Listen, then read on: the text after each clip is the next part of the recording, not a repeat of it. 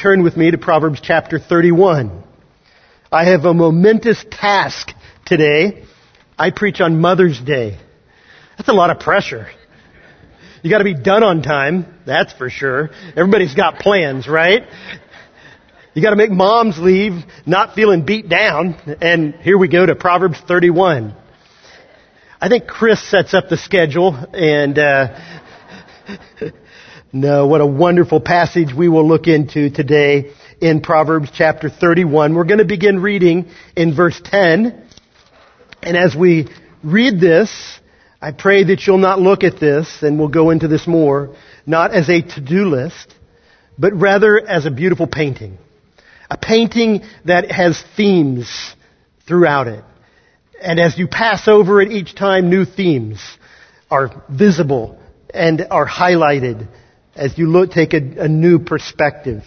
And so this morning, Proverbs chapter 31, verse 10. And I just realized that I didn't include that in my size 18 font in my notes. So I will be going to my scriptures to read this. So bear with me a second. Verse 10. An excellent wife, who can find? She is far more precious than jewels. The heart of her husband trusts in her, and he will have no lack of gain. She does him good and not harm all the days of her life. She seeks wool and flax and works with willing hands. She's like the ships of the merchant. She brings her food from afar. She rises while it is yet night and provides food for her household and portions for her maidens. She considers a field and buys it. With the fruit of her hand she plants a vineyard. She dresses herself with strength and makes her arms strong. She perceives that her merchandise is profitable. Her lamp does not go out at night. She puts her hands to the distaff and her hands hold the spindle. She opens her hand to the poor and reaches out her hands to the needy. She's not afraid of snow for her household, for all of her household are clothed in scarlet. She makes bed coverings for herself. Her clothing is fine linen and purple. Her husband is known in the gates when he sits among the elders of the land. She makes linen garments and sells them. She delivers sashes to the merchant. Strength and dignity are her clothing, and she laughs at the time to come. She opens her mouth with wisdom, and the teaching of kindness is on her tongue. She looks well to the ways of her household and does not eat the bread of idleness. Her children rise up and call her blessed. Her husband also, and he praises her. Many women have done excellently, but you surpass them all. Charm is deceitful, and beauty is vain. But a woman who fears the Lord is to be praised. Give her of the fruit of her hands, and let her works praise her in the gates. May God add the blessing, His blessing, to the reading of His precious word. Let's go to the Lord in prayer. Gracious Father, we come to you this morning, and we are, has already been said, so deeply grateful for mothers. We thank you for the impact that they've had, but we thank you for women. Women who, in our time and in times past, and even within the church, have been often not understood and not appreciated to the level that they should be. Lord, may we value your creation with all the beauty and possibility and opportunity that you have afforded them, and see them rightly, and understand well what you have in store for them in this fallen world that you've placed us in. May we see Christ in them and through them to the praise of your glory, we pray. In Jesus' name, amen. Well, if you've been around here, you know that we've been going through 2 Peter. And last week we talked about how that 1,000 years is as a day to the Lord, right? But as we were talking in leadership prayer this morning, I think for moms, a day is often like 1,000 years, right? In fact, being a mom is a daily grind. It can be exhausting, it can be surprising, frustrating, infuriating, and disappointing, and all that before your first cup of coffee in the morning. In fact, motherhood is kind of like a fairy tale in reverse. You start in a beautiful gown and end up cleaning everyone's messes up. And as one author noted, there's nothing quite like being told I'm wrong by someone who depends on me for food, clothing, and shelter. Motherhood can be difficult, right? And whether moms or not, women often do not feel valued and appreciated. But this ought not to be so among believers, right? We should have a biblical understanding of the value of women. And the question today is, do we value in women what God values? Thankfully, I'm not here this morning, and I'm not trying to be sarcastic and vengeful, but we're not here to define women. Women, as God defines them, is very clearly defined throughout Scripture, beginning back in Genesis 2. So we're not going to take that up today. But what we do need to do is to understand what a godly woman is, how God values them. Women who live life in light of who God is and who He made them to be as women have an incredible impact and have made an incredible impact for centuries. We think of women like Priscilla. She and her husband Aquila took a young evangelist under their wings to instruct him more fully in the ways of Christ and impacted the early church. Amy Carmichael went to India at the age of 28 and by God's grace served there as a missionary without any kind of furlough for over 50 years, saving over 1,000 young women from being married to the temple gods, who then would live a life of prostitution. She had an impact.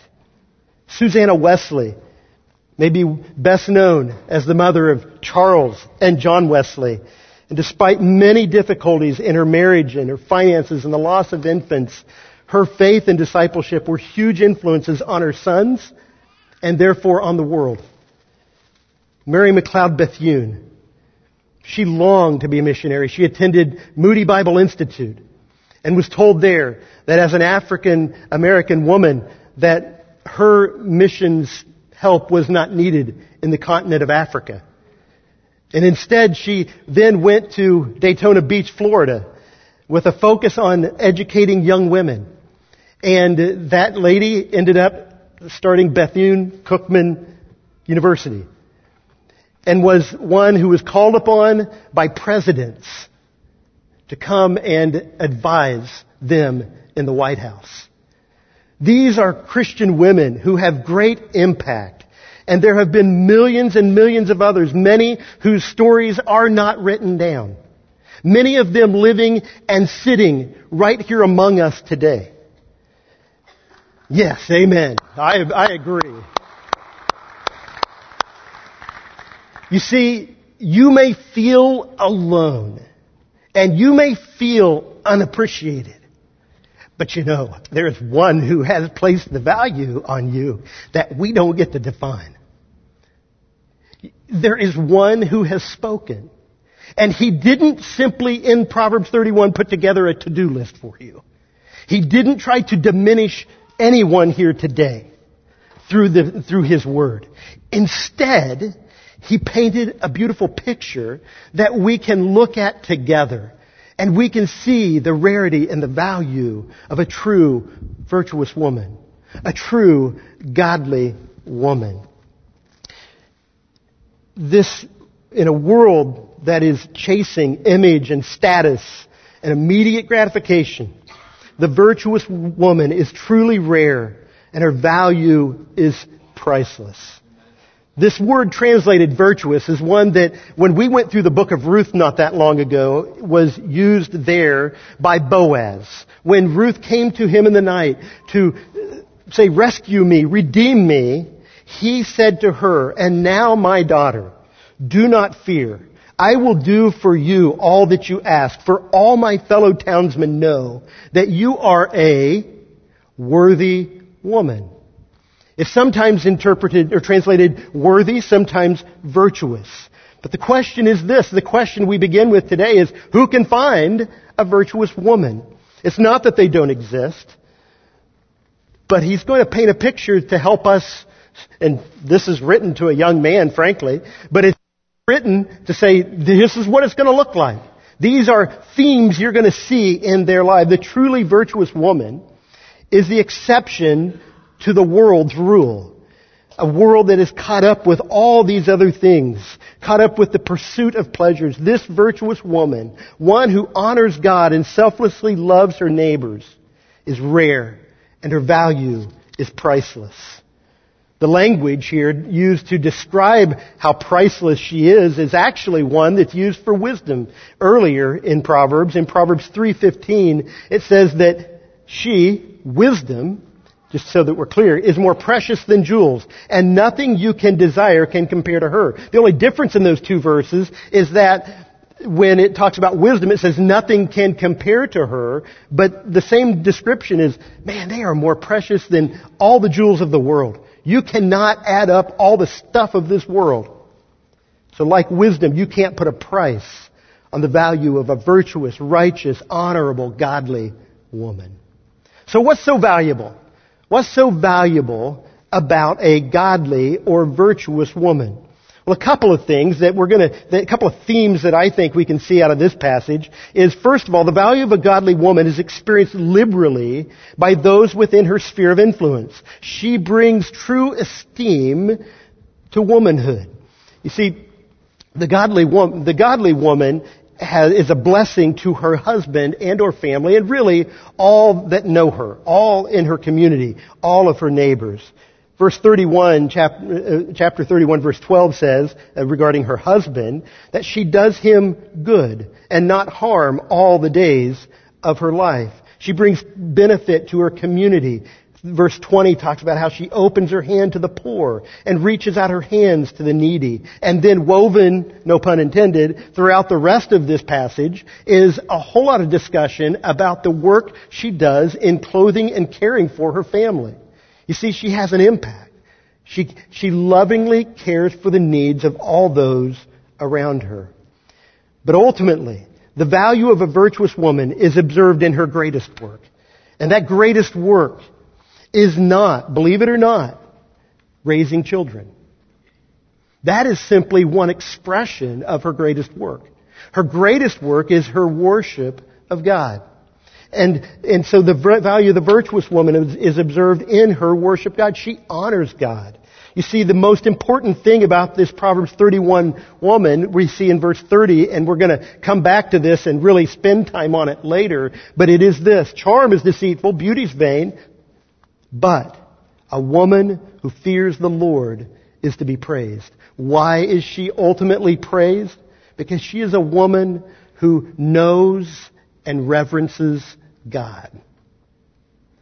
That is at the heart of the truly virtuous woman. The virtuous woman faithfully utilizes her gifts and time and energy and talents and resources and wisdom that God has graciously given her. And she generously and prudently and faithfully blesses those around her. Her life makes other lives better, and in so doing, she honors and glorifies God. So what is virtue like? What does a godly woman really look like? That's why she's so valuable, because she's a blessing to all. She honors God. But what does she look like? And to this I come back to this picture that is painted here. And it is a poetic picture. You see, the author of Proverbs 31 uses a literary device, an acrostic, to paint a picture in the Hebrew language. He uses all the letters of the Hebrew alphabet. I'm no Hebrew scholar, so I'm not going to give you the Hebrew alphabet. And I won't read this in Hebrew because I couldn't. But the fact of the matter is, if you were to read it in Hebrew, and you can go actually and see that online and list it out, it's a beautiful picture, but it's really not about what it looks like or even what it sounds like. It's that they took words and painted a picture. That's what poetry is, right? It's putting images into words so that you can both hear, know, and feel what this is. And so this is Hebrew poetry, and the idea behind putting it in this literary device is that it's holistic. That it sort of covers this beauty of the full beauty of a virtuous woman. It's a literary portrait, a masterpiece painted with words. It's not a to-do list. The key is not to get lost in this list as we see it, but to see the themes which are painted. I don't know if any of you like art or not. One of my favorite classes in college was art appreciation. And it was good. It was really pretty incredible. And taught us how to look at art and understand it better and to appreciate it, hence the name, art appreciation. And what you begin to realize is different people see different things as they look at art, right? And even as you look at a picture, each time you look at it, you may see something a little different. The longer you gaze on it, you see different details. And sometimes different lighting draws out different things. And with each pass through Proverbs 31, it's not intended to add more weight to the shoulders of women. It is intended to lift up the beauty and opportunity of women, of womanhood, so that they might be drawn to it. As a young man, that they might have a picture of what that should look like. As a young woman, that they might say, that's beautiful. I desire that. That is what we should look at this through. In fact, we see in each godly, virtuous woman a painting in progress. A portrait in progress. And some of the themes that we see through this scripture are ones that we'll draw out here. And you very easily, and I've gone through this a whole lot of times and had a whole lot more themes that could be pulled out of here, but I'm just going to go through a few of them. Okay, so you can sort of go with me through this. Gaze at the portrait of Proverbs 31. The portrait of a godly woman displays in part, one theme is faithfulness.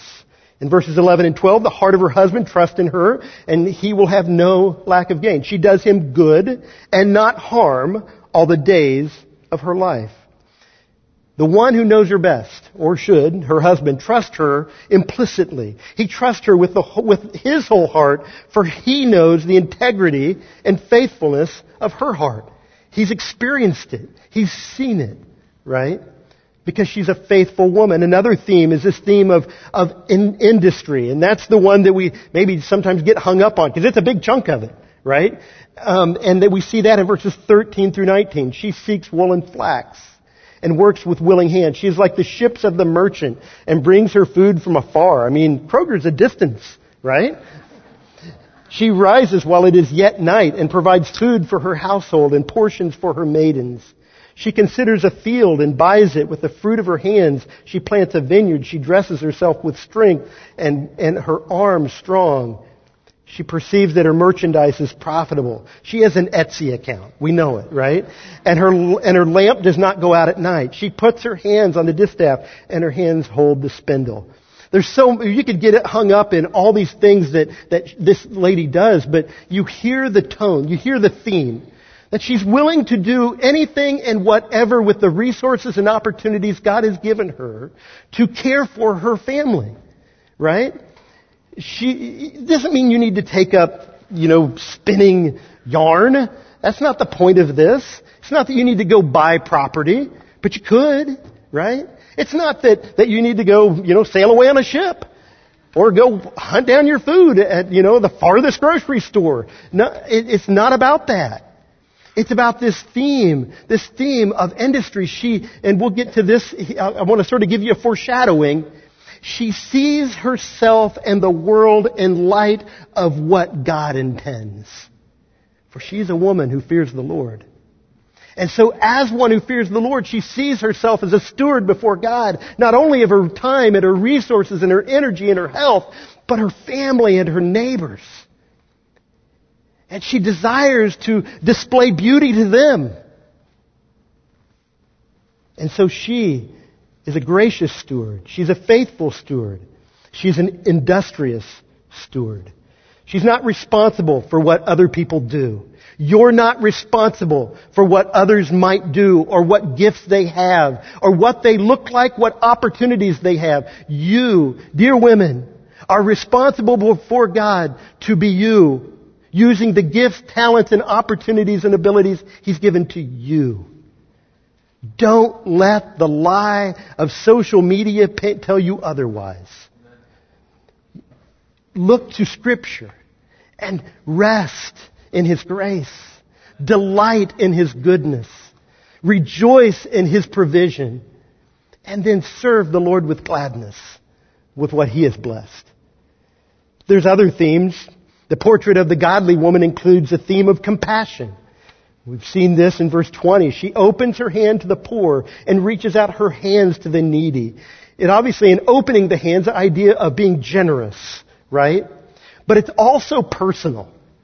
Compassion is not primarily to be done at a distance. Compassion is from the heart of one to this other image bearer, this one who is created in the image of God. She sees them with worth. She sees them for what they are, as created in the image of God, for the glory of God. And she invests to the praise of His glory. It's personal. It's genuine. They see others through the eyes of God and serves them. Psalm 41:1 says, "Blessed is the one who considers the poor. In the day of trouble, the Lord delivers them." There's other themes in this portrait of the godly woman. There's prudence. The idea that they know what to do and when to do it. Right? They are prepared. They're discerning. Proverbs 31 verses 21 and 22 says, "She's not afraid of the snow for her household, for all of her household are clothed in scarlet." They are dressed well. They're dressed prepared for what is to come. She makes bed coverings for herself, and her clothing is fine linen and purple.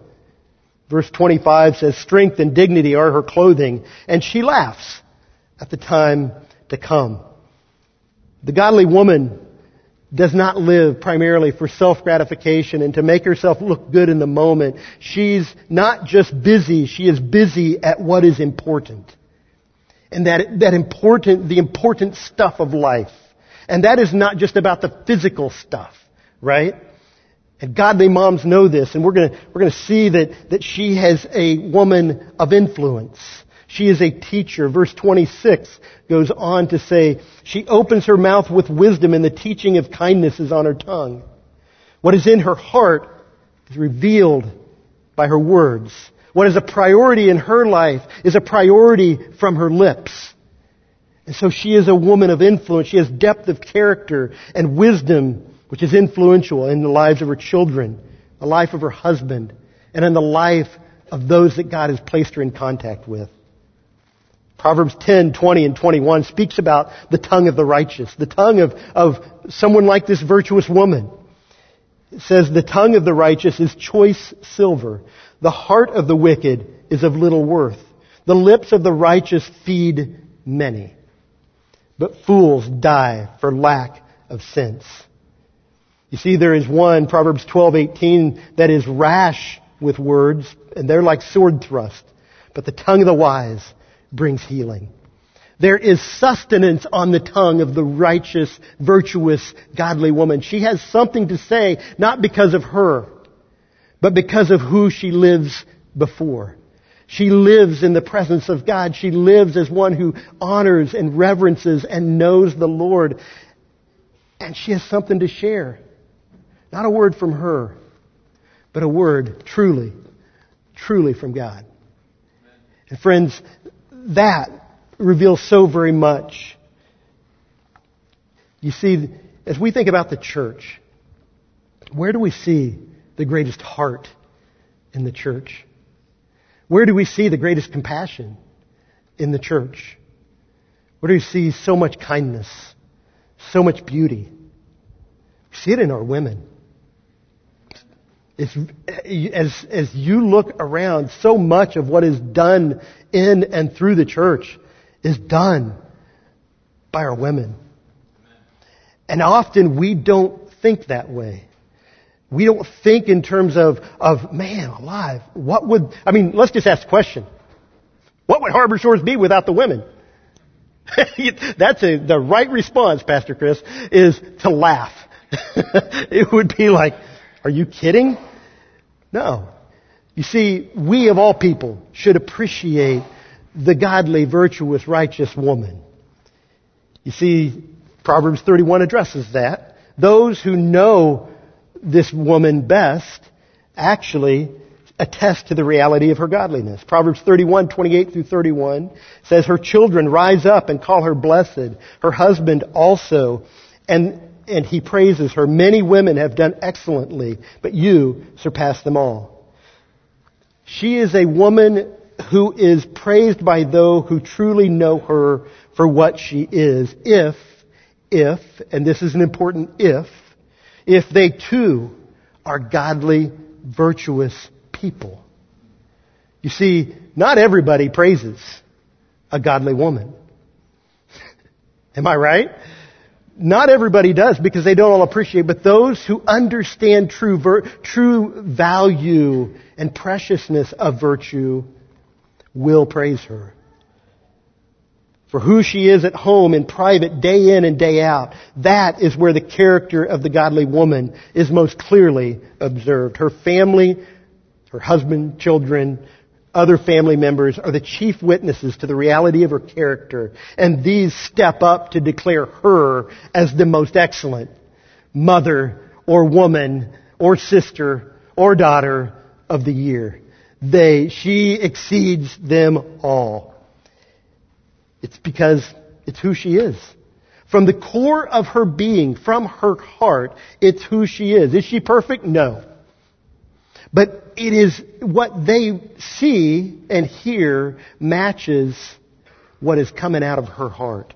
And that's where Proverbs gives a glimpse into the heart of the virtuous woman in verse 30 and 31. Charm is deceitful. Beauty is vain. But a woman who fears the Lord is to be praised. Give her the fruit of her hands and let her works praise her in the gates. See, social charm and beauty don't always reveal what is in one's heart.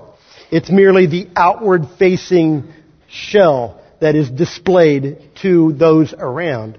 Character is who you are when you don't think anyone is watching. Authors and screenwriters have been trying to capture this idea that just because they're beautiful doesn't mean that there is beauty inside, and for just years, right? You could go to Snow White and the Seven Dwarves and the Wicked Witch. Mirror, mirror on the wall, right? You see her and she doesn't look pretty, but she sees herself as the most beautiful. She has to be the most beautiful, but only ugliness is displayed, right?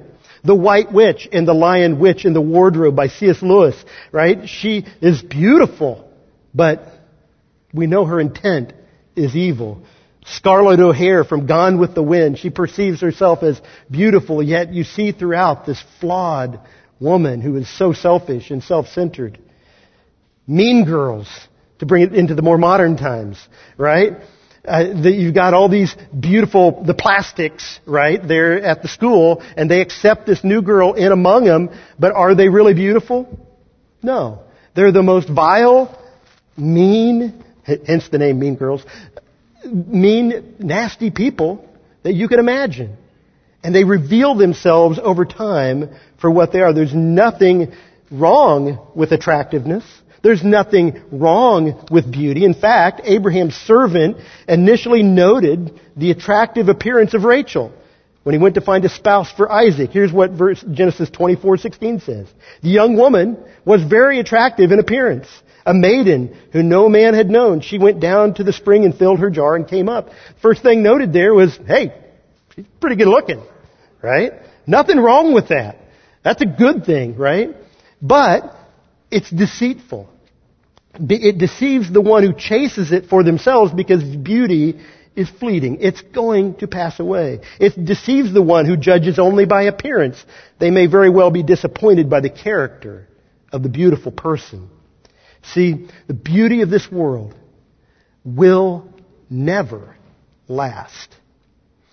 Just look outside the walls here. We have some gifted people who every year are helping work on our gardens around the church. And the Masons and Adams and others who have helped. That stuff's beautiful. But is it always beautiful? No.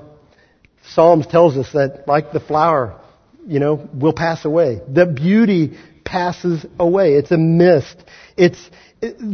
But God put within us a desire for beauty, right? He put within us a desire for that beauty which will last. We had the opportunity last night to go hear a gentleman talk and quote, give a beautiful, what do we call it? A presentation of C.S. Lewis. And one of the things he brought out was this idea that we were born with a desire for the beautiful. What is truly lasting and beautiful. And he says this, the beauty, the memory of it, in other words, this inherent desire for it, are good images of what we really desire. But if we mistake it for the thing itself, in other words, the greatest beauty, they turn it into dumb idols, breaking the hearts of their worshipers. For these beautiful things that we fall in love with, are not the thing, the ultimate beauty itself. They are the scent of a flower we have not found, the echo of a tune we have not heard, news from a country we have never yet visited. You see, beauty is intended to direct our eyes to the source. And a virtuous woman does that well because her heart is immersed in the knowledge and the reverence of Almighty God. And what she does and who she is flows into this beautiful, virtuous, godly woman that we have observed in Proverbs 31 today. And that beauty should not stop when you see her. That beauty then should deflect and direct our eyes to the permanent beauty that will come.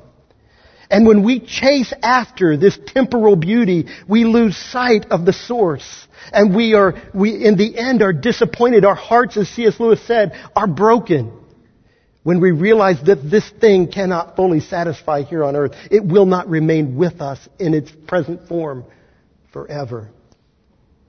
So in 1 Peter writes, let your adorning be the hidden person of the heart, with the imperishable beauty. What kind of imperishable beauty? The imperishable beauty of a gentle and quiet spirit, which in God's sight is very precious. Where does that imperishable beauty come from? It comes from being in Christ, a woman of the Word, a woman who is keeping in step with the Spirit, bearing the fruit of the Spirit. And it is a beautiful, glorious picture of Christ. That's the picture we ought to see. And a woman who fears the Lord is to be praised. Her heart is God-oriented. She knows and reverences God. You see, from the beginning of Proverbs to the end, we have a theme. And that theme is the fear of the Lord. Verse 7 of Proverbs chapter 1 says, the fear of the Lord is the beginning of knowledge. Fools despise wisdom and instruction. Proverbs 9:10 says, the fear of the Lord is the beginning of wisdom, and the knowledge of the Holy One is insight. You see, the woman who fears the Lord sees God and life and herself and others in the right perspective. She sees them clearly. She sees them rightly and responds to them with the themes that we saw painted throughout Proverbs 31.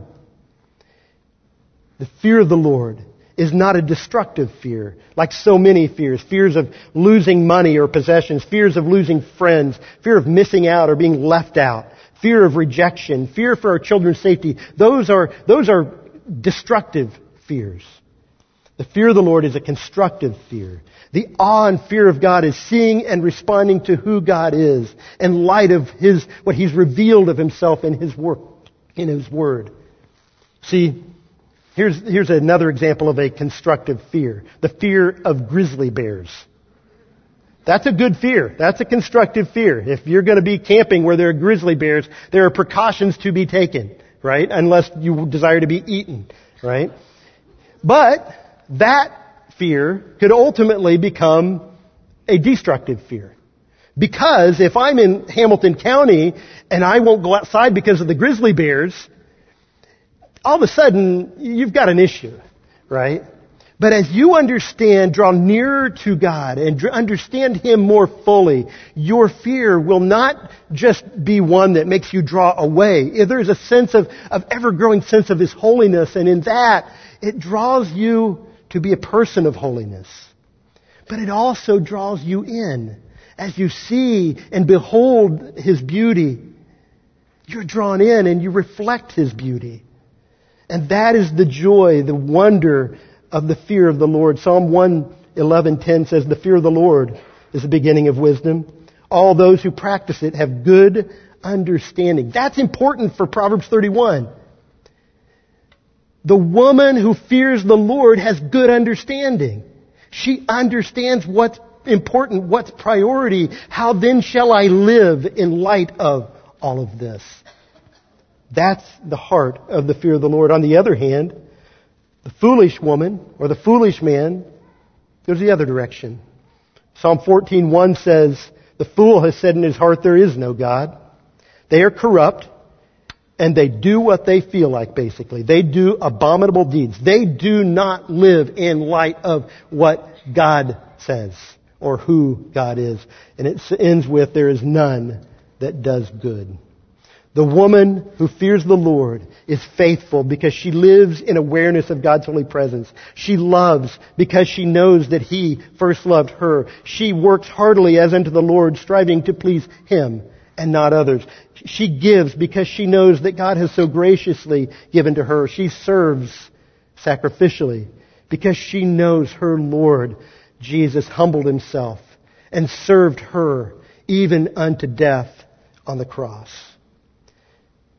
You see, the call for women and for men, but in our present context, the call of Proverbs 31 is not to do, but to be and become. To be a woman who fears the Lord and to ever be becoming a woman who fears God more. To live in light of that. And that, I know that word fear strikes something in us, in our modern sensibilities. But I hope as you understand it rightly in terms of an awe and a reverence, that you'll understand if I live in light of that, that changes who I am. To most, Proverbs 31 reads like an impossible to-do list. And you will wear yourself out trying to do. The call is not to do, but to be and become. And the beauty of this passage is that by God's grace, every woman can be and become a godly, virtuous woman if they walk in the fear of the Lord. Psalm 147:11 says, "The Lord takes pleasure in those who fear Him, in those who hope in His steadfast love." Don't hope in marital bliss. You might have moments of it, but it won't make it all good. Don't hope in the accumulation of wealth, because wealth will take wings and fly. Don't hope in a strong and healthy body, because that won't last forever. Don't hope in your status in the community. Instead, hope in God.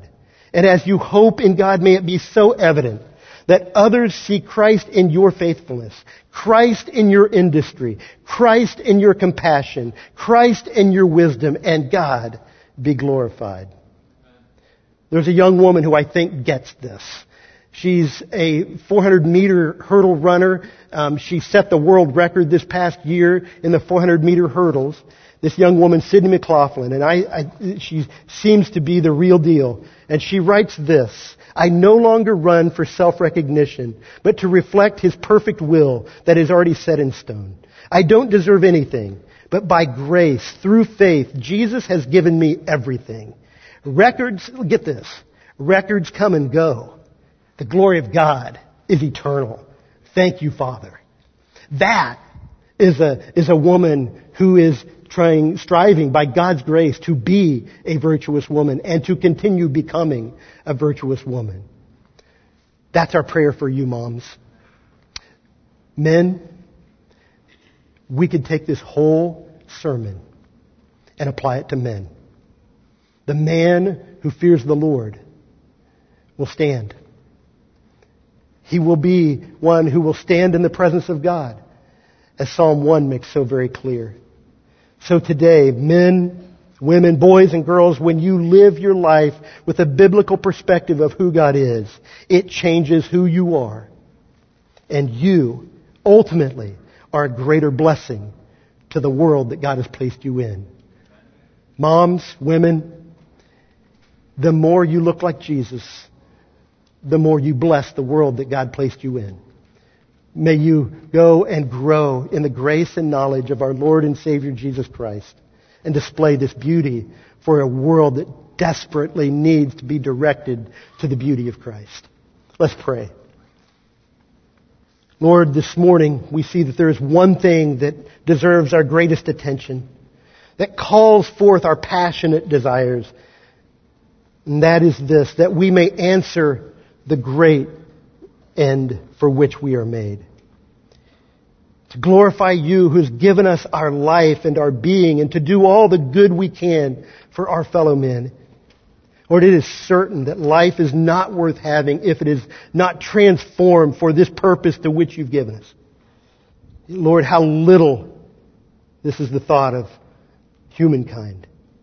Most women and men seem to live for themselves without much regard for your glory, and we are guilty. We do not live for your glory nor the good of others. We earnestly often just give away our desires, and we pursue riches and honor and beauty and pleasures of this life as if we think that stuff's going to last forever. Lord, we know it will not. We'll be disappointed. Those dreams will be dashed. But Lord, we know that happiness and joy consist in loving you, living in light of who you are, being holy as you are holy. God, may we never hang on to the emptiness and sorrows of this life, but rather may we live for the hope and the joy and the beauty and the glory of the life that is to come, striving to please the one who has created us. And may we have the joy of that, and may our neighbors be blessed by that, and may you get the glory for that. And we pray this in Jesus' precious name. Amen.